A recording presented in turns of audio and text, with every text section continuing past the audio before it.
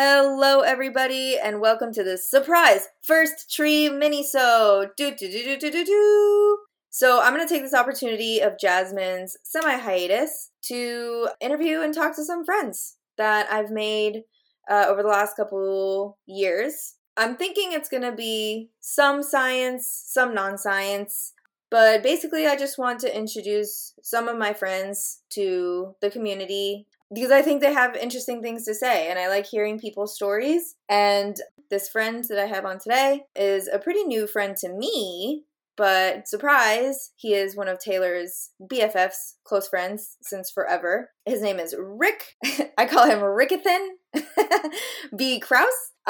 He is a recent PhD graduate from Yale, and he did neuroscience, which is it's so out of my field. I went to his Zoom defense and I saw all the pictures. So Rick, again, that presentation was awesome because it was so visual. I was like, yes, okay, I see. There's light coming in, rat brain. Okay, we're learning. So thank you so much for that. And with that, I want to ask you, Rick, introduce yourself and then we'll talk about your research. Sure. Well, thank you, Tria. I'm excited to be here. It's probably not super out of your field though, because I think sharks have brains as well, if I recall. My name is Rick Krause, and as you mentioned, I go way back with your significant other partner Taylor. Middle school together, kept in touch since then. So I grew up in North Florida along with Taylor, small town, about 10,000 people or so. Went to university. University of South Florida. So I was first in my family to go to university. So that was a huge hurdle, and I would have never considered myself, having a PhD from Yale 12 years later. So it's been quite the trek.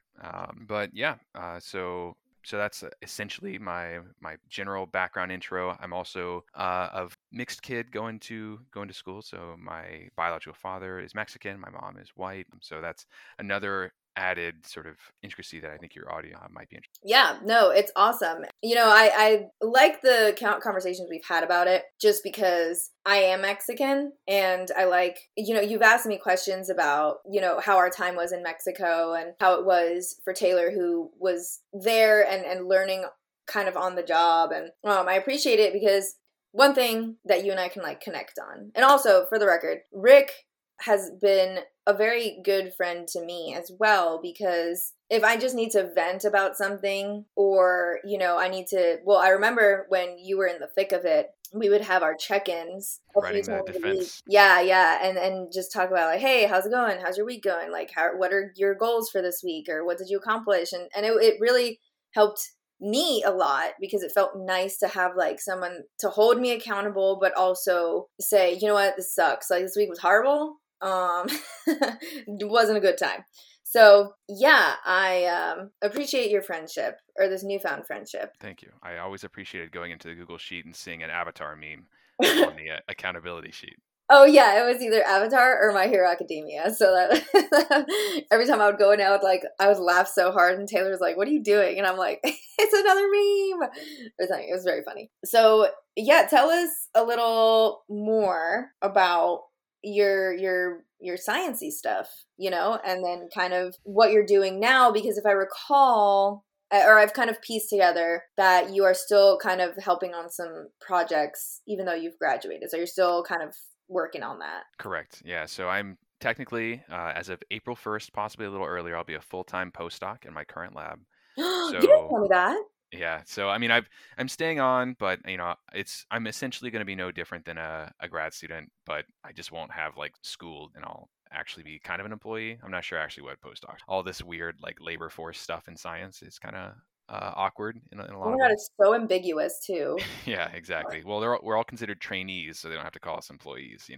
And Yale was actually one of the big baddies when it came to making sure grad students aren't considered employees. So that's always nice. There's a lawsuit, I think, about it. Yeah. But anyway, so my trajectory as far as science itself goes has been kind of non-linear. So I never worked in an academic lab before coming. I went to University of South Florida, didn't really know what research really meant to be because, my family didn't go to university. I'm from a low income background. And so I was like, science is cool. Let's see what's up. I got to do some research, but I had emailed professors in labs in for instance, that I had classes with and never really heard back. But I did get a job in a contract research lab to where I was like analyzing brain tissue. And so I was volunteering there and eventually got a part-time paid position to do some statistics and stuff and analysis there. And then I pivoted to a bioengineering firm. So I was working to grow brain cells outside of bodies. And that was really cool. But then one of the problems with working in industrial labs is that you just sort of do what they tell you to. Like I got hired to work on a brain project, but then they're like, huh, you were pretty good at that, growing brain cells outside of the body. Do you think you could grow liver cells outside of the body? And I was like, I don't know, I guess they're cells. And so I ended up working on malaria for my undergraduate thesis project, which was really interesting. I found it cool. Even though parasites are probably my biggest fear. They're super weird and nasty, but livers are cool. And they're more important than you might think. You cannot liver without it. I am deleting this entire episode now. Yeah. Okay. Cool. Well, I'll catch you next. Yeah, but so I really liked the research that I was doing when I initially started, and I still found the liver stuff interesting and fun in some ways, but it wasn't really what I cared about. So I applied to graduate schools out of undergraduate, and I got into 0 of them, not a single one. And so I needed a job.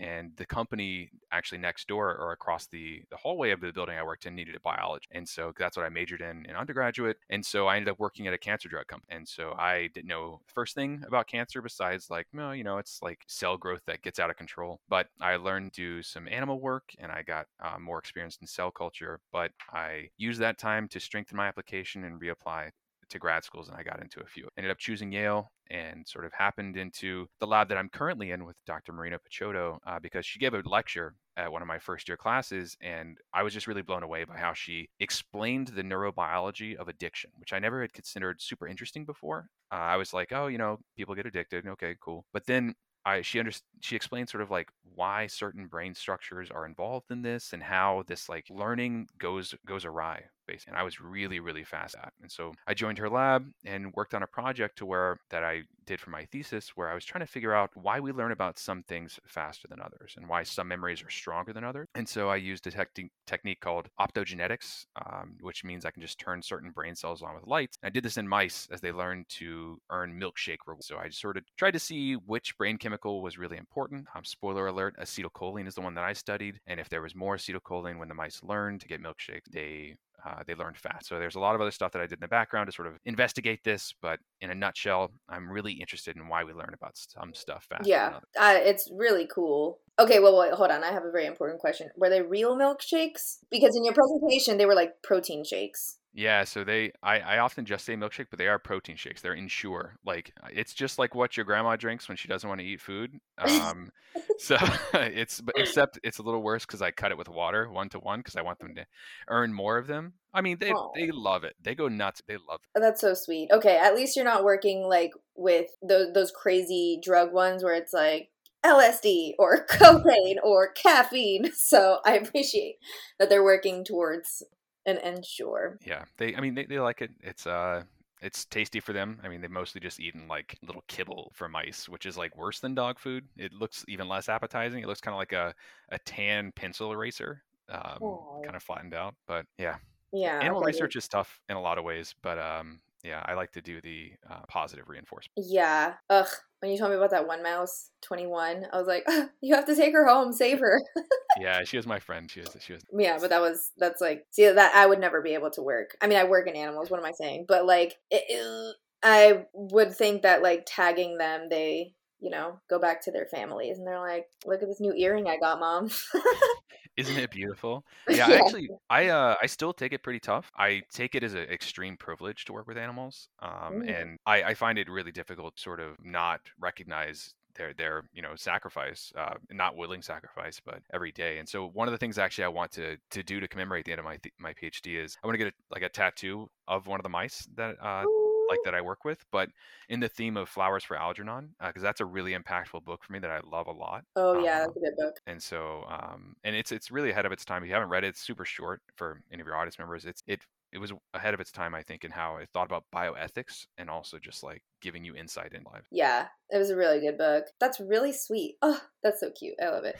Okay, well, tell me, because I know that you also, towards the end of your PhD, you were getting involved with a lot of community projects and outreach and volunteer opportunities, like panels and discussions and stuff like that. So kind of take me through what you do outside of academia. Or, I mean, I could, like, you know, the gentle holding hands of academia, which I would consider, you know, outreach and science communication and stuff like that, because it's not totally outside academia, but it's like just enough that you can still spread it around to everybody. Yeah, absolutely. So I've been doing outreach ever since I got to Yale, but it has sort of morphed to be more and more outside of academia as well. So when I was doing interviews actually before I came to grad school, I was really blown away by one of the graduate groups at University of Pennsylvania called GLIA, which is cool because it's a graduate-led initiatives and activities, which GLIA is also like the support cells in the brain. So I thought it was just like a really cool acronym. But they did some awesome outreach. One of them was called the Kids Judge Science Fair. So they get kids to come in and sort of judge how good different scientific presentations are. And I thought that was really awesome. And I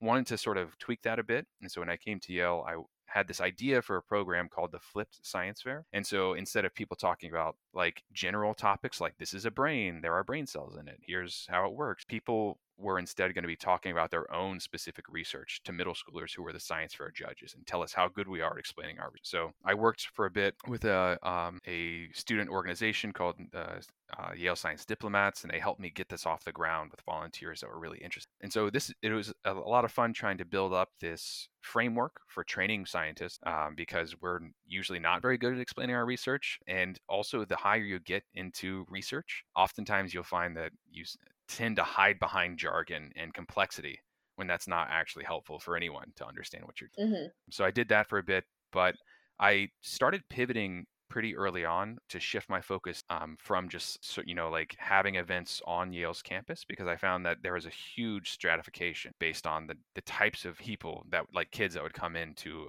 Saturday morning activity, if they would come onto Yale's campus or not. So Yale has a rocky relationship with New Haven, to say the in a lot of ways. But there are a lot of groups that are trying to build better bridges, and so that's one thing that I wanted to do. So I ended up writing a grant called Science Haven, and the idea was to take the outreach that we're already doing at Yale and bring it to New Haven, like activities and fairs and stuff like that. And so importantly, though, it was all about partnering with neighborhood leaders. And so I went to like neighborhood management team meetings, which are sort of like these 12 different neighborhood teams that meet every month in each neighborhood. And so I just sort of talked to them and said, hey, I've got some cool science activities. A lot of my friends do. We'd like to come and be part of that.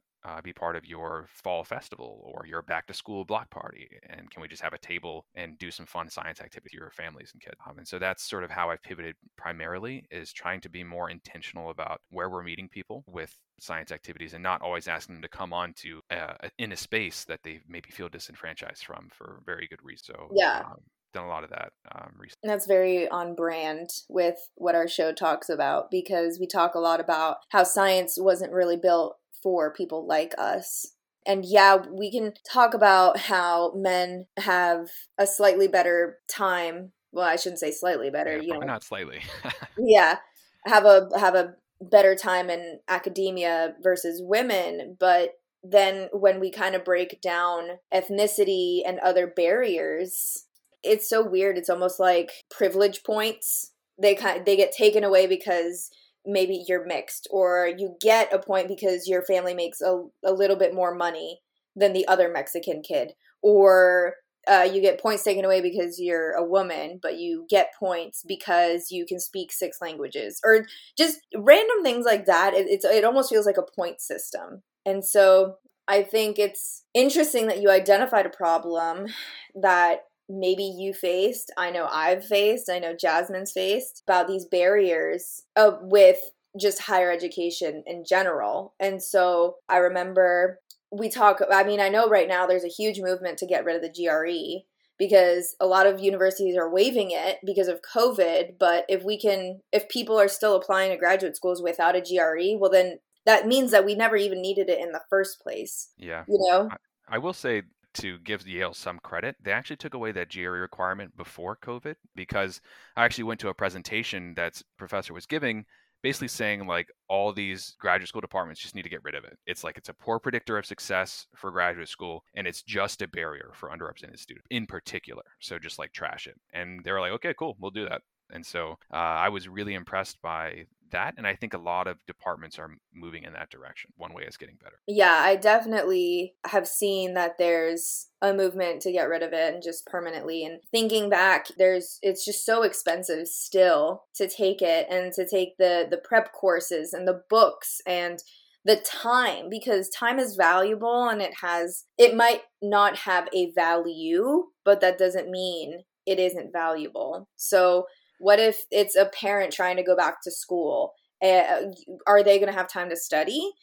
So Yeah, because it's all just like tricks, anyways, right? It's like, did you carry the factor correctly, or do you know this vocab word? It's not like important information primarily. It's just like, this big enterprise that makes money off, right? Like, it's silly. Exactly. And so I hope they abolish it. But anyways, going back to the idea of academia and I guess the values that you value from your time spent at Yale, because you talk about how you really wanted to get into the community and take science to places where maybe they didn't have access to experiments or have ever seen a scientist in real life. So what are some of those like skills or experiences that you take away from your experience as a PhD student into the real world? And I guess what we call in the biz transferable skills.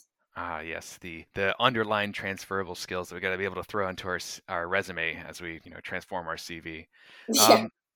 Yeah, I mean, I think I could give at least an anecdote that sort of illustrates how I approach this. And so my wife Tabby has a background in social justice. So basically anything that I think about doing related to outreach, I just sort of pause it to her. I'm like, hey, what do you think about this? Sort of like, do you think that this is reasonable? Am I approaching this the right way? And so she gave me a huge amount of feedback. Make sure that you're approaching this as a partnership and not saying, hey, we're going to bust in here and like do some cool science. We're going to shoot off rockets and we're going to like make your kids be super excited about science and then just like ghost communities, which is a huge problem. And whenever I was going to these community meetings initially to just sort of say, hey, we've got this stuff. Can you, would you like to work with us?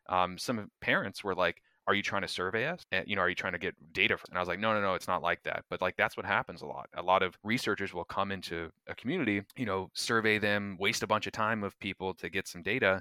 And then, just sort of like they graduate and they dip, they got their responses for the survey they needed, but it's not really adding any value to you could say this sort of like amorphous, like, oh, well, they contributed to science and moving science forward, but that's not, that's too ethereal. And so instead what I was trying to do was build up relationships that were much more long-term, to where it's like, if someone's going to host an event and they want to have a science table or have an activity, they know to email me or call me and say, they know that I'm going to come through and make sure that we can make that happen if at all possible. And so that's some things that I've learned that are really useful. And I think a lot of it is also trying to learn how to code switch effect, because it's not helpful, for instance, for me to sling a lot of jargon around about like all the outcomes and like deliverables and stuff like that when I'm talking to people who are just trying to run a community meeting and they just want to know, are you actually going to have like a fun thing for us to do?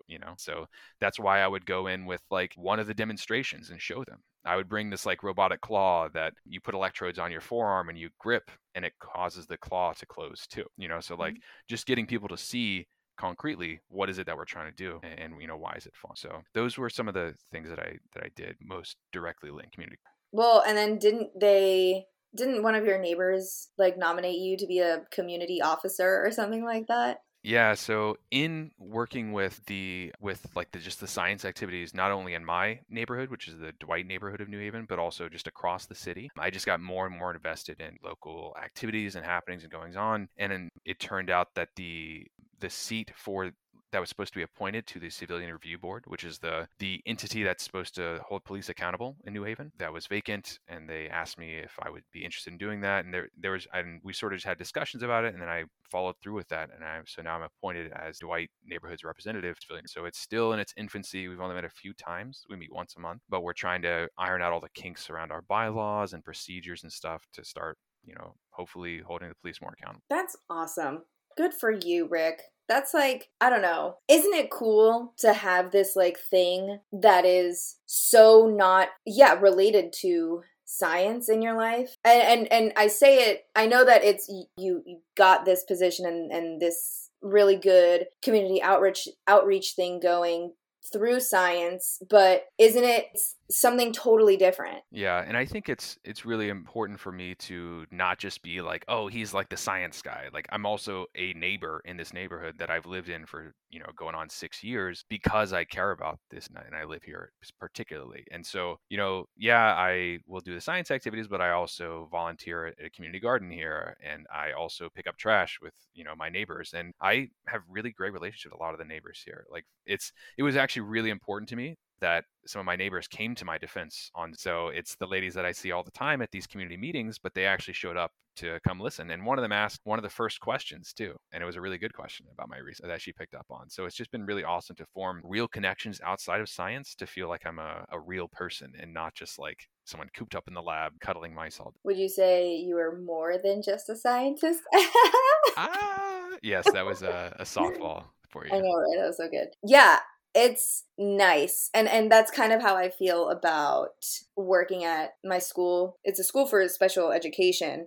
And I kind of just do a bunch of stuff. I show up, they text me, they're like, hey, we need you to sub. Hey, we need you to do aftercare. Hey, we need you to do summer camp. And it's just so nice. It's like a breath of fresh air because these are people that have nothing to do with science, but will still show up for you and care about you as a member of the community. And it's, and I talk about it in a previous episode, how in science, it just always feels like you're competing with everyone all the time. And it's just so nice that I can hang out with, I call them my dudes. I can hang out with my dudes and we have a great time playing basketball and picking lettuce from the garden and running laps and stuff. And I don't have to worry about whether or not I feel fulfilled with just my science stuff, Yeah, I think that resonates with me a lot. And I will say that science at its best probably should not feel like it's competition all the time. And I think I've been really fortunate in a lot of ways that my department is super, especially around graduate students. It doesn't feel like I'm ever competing against one of my peers. Like we are usually spread so disparately in the different fields of our research that we're not competing. Like I'm studying mice and one of my best friends here is studying humans, so like it's it's not gonna really matter where. I mean, there's always gonna be this like who's got more papers, who got this, who's a better scientist. But I think that I felt that a lot early on in my career, and I just eventually just sort of tried to move away from it and not like, at the end of the day, like once you get so deep into your research, you are the world's expert at this one thing, right? Like no one else is gonna be able to tell. Like, I mean, sure, you can try to tell me about this brain circuit that you know more than me, but like, I mean, cool. Like, I mean, how many surgeries have you done about, with it? Like, it's really difficult because that sort of confidence that I'm trying to discuss and describe right now is fleeting for sure. It waxes and wanes. There are some times where I think I'm like the dumbest person in the world. Like, how could I have missed this thing? How could I have not thought about that? I didn't read this paper. It's from like the 90s. What? This is like central to my research. It's just like so many things that you find that you just like feel so silly about. But I mean, that was a huge detour. But I guess what I'm trying to say is that especially for people who are newer to science or newer to college at all, like the feeling of like that it's a competition never truly goes away. But I think when you surround yourself with people that are on your side and are telling you that you're worth it, it's important for you to be here, you are smart enough to do this, you can better appreciate what you're bringing to the table and that's your contribution. Yeah, that kind of goes into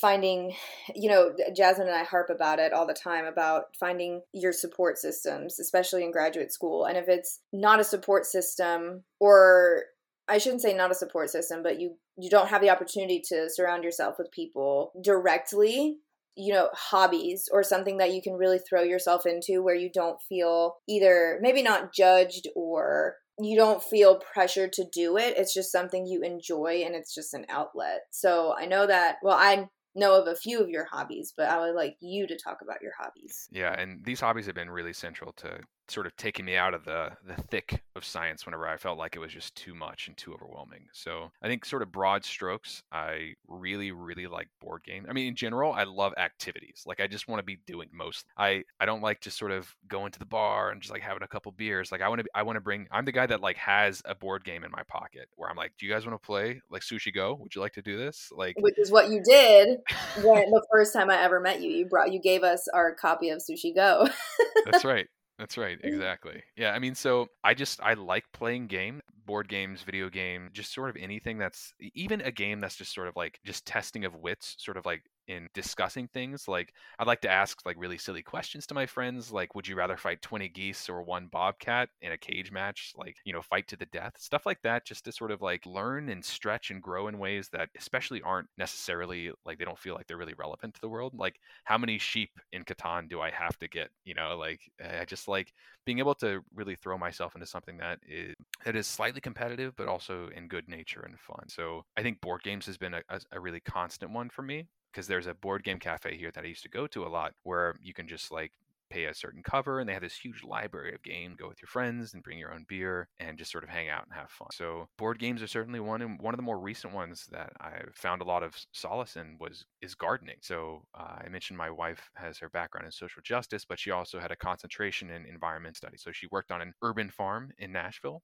So she knows a ton about like how to grow things that you can eat, which I mentioned it this to you earlier before we started the recording that I think plants are extremely underrated. I think it's like so fun to grow things in the ground, and it's just wildly rewarding to like throw some seeds in the dirt, put some water on it, do that a few times a week, and then just like be able to eat that thing. And so I know Taylor's parents are incredible farmers. Basically, they're not even gardeners anymore, right? They Oh my God, yeah, they're farmers basically. Every time we go to their house, they're like jarring something, they're canning something, they're pickling something. And he loves gardening, he loves being outside, he loves being in the dirt. I swear, I try my best to like care for my plants. But they die, and like I feel awful because Tay has this like childlike, love for gardening and his plants and stuff, and he literally could just look at a plant and it grows into a beautiful carrot or like radish, and I look at it and it dies. So Well, yeah. that's what I thought. I thought I had a brown thumb too. But I actually really hated being in the like garden or like pulling weeds and stuff like that as a kid. Because in Florida, it's just like so unbearably hot and Yeah. sticky, and there's mosquitoes everywhere. Like it's just I just hated it. Like I got super itchy. But like yeah, here it's been really wonderful to also not have to think about it too much. Like I thought it was gonna be really stressful, and it can be in the garden when stuff's not going right. But like I literally just go there. Tabby tells me pick this bag up, put that soil there, dig this up. Like I just like I want to do just the grunt work. And because I in some ways miss that because I worked in a seafood restaurant in high school and a frozen yogurt store in college, and like sometimes kind of like this mindless work to be able to not mindless but like more getting in the zone, sort of like doing the thing. I agree. Every time I go out on the field to help Tay and his dad do something, I'm like, I'll rake that dirt for you. Don't ask me to like do anything with the plant. I'll help you scoop dirt or hold Yeah. the thing. Like, so Right. yeah, I agree with that. The closer I get to having to really think about the garden, I'm like Tabby's like, pull those weeds. I'm like, is this a weed? Is this not a weed? Is this a beneficial plant? Like, I just like get stressed out, and I'm like, I can't do this. I can't do this. I'm just gonna water. Oh my God, you would not be able to handle Campeche then, because in a lot of Mayan communities, their gardens are a huge cultural like identity, and they have a mix between ornamental and medicinal. And of the like 3 communities I went to, it looked like weeds. It just looked like all these plants were like clumped together, and I was like, oh my God, it's so crowded. Like, how are these plants growing? And I'm like, oh my God, how do they do blah, blah, blah. And I'm like, oh, wait a second. These people have been here for like thousands of years. They know I what think they're they know doing. what they're doing. And then I'm like, everything looks the same. Like not the same, obviously, like purple flowers and pink flowers and whatever leaves. But to me, I would pick up like the wrong plant, and they would be like, oh, you can use that for your, I don't know, your scalp or something like that. And I'm like, what? And so you would not have a good time if that's like how you would freak out. I freaked out. I can tell you that.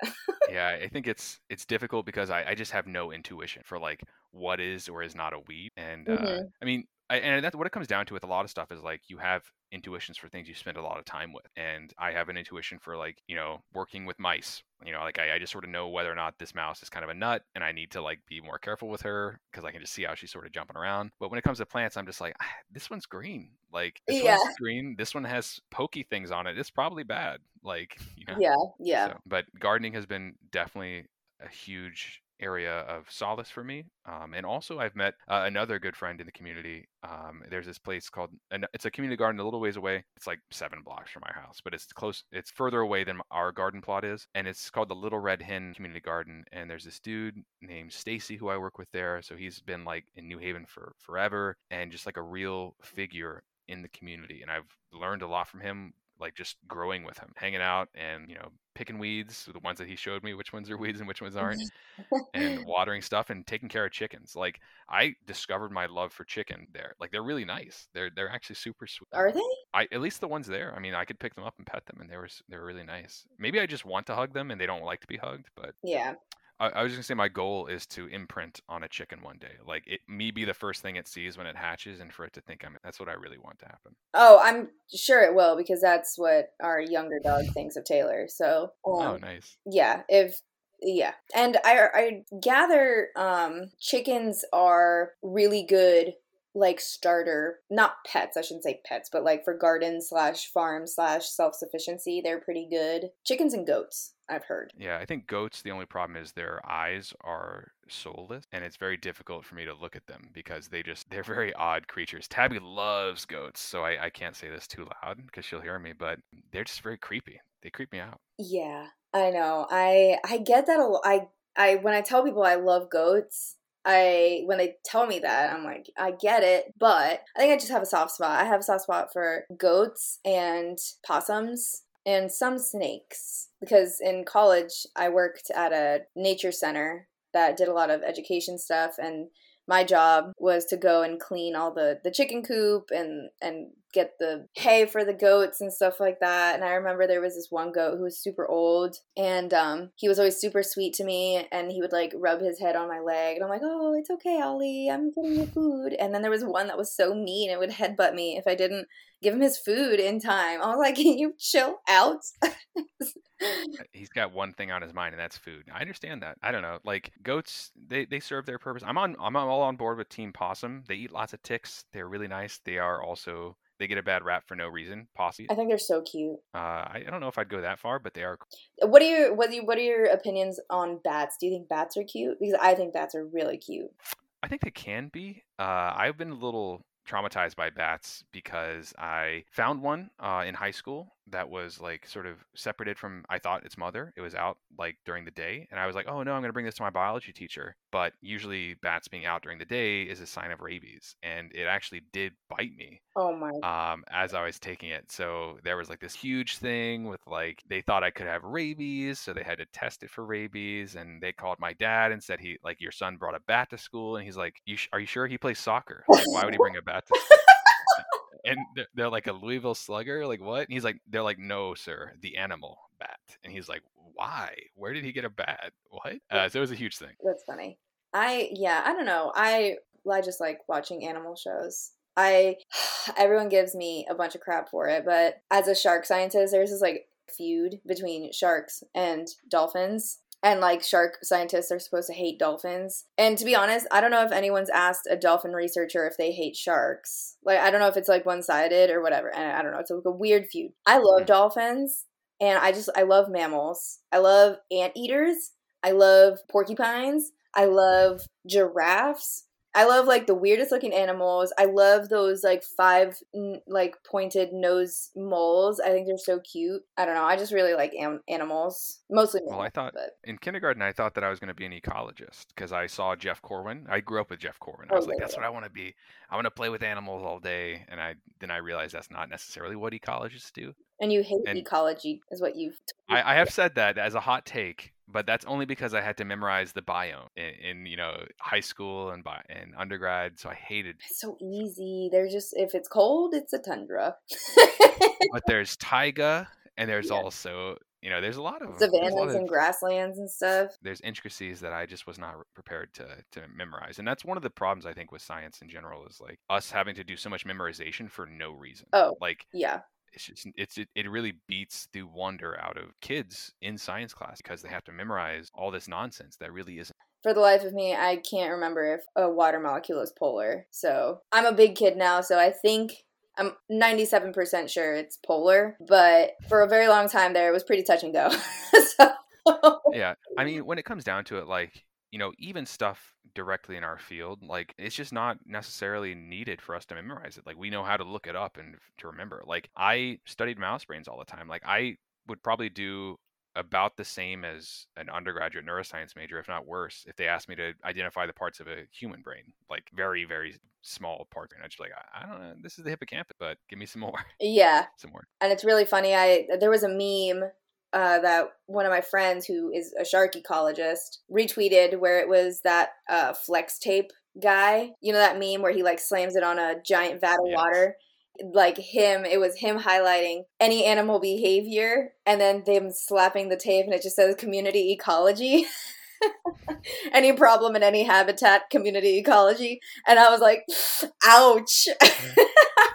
It was pretty funny.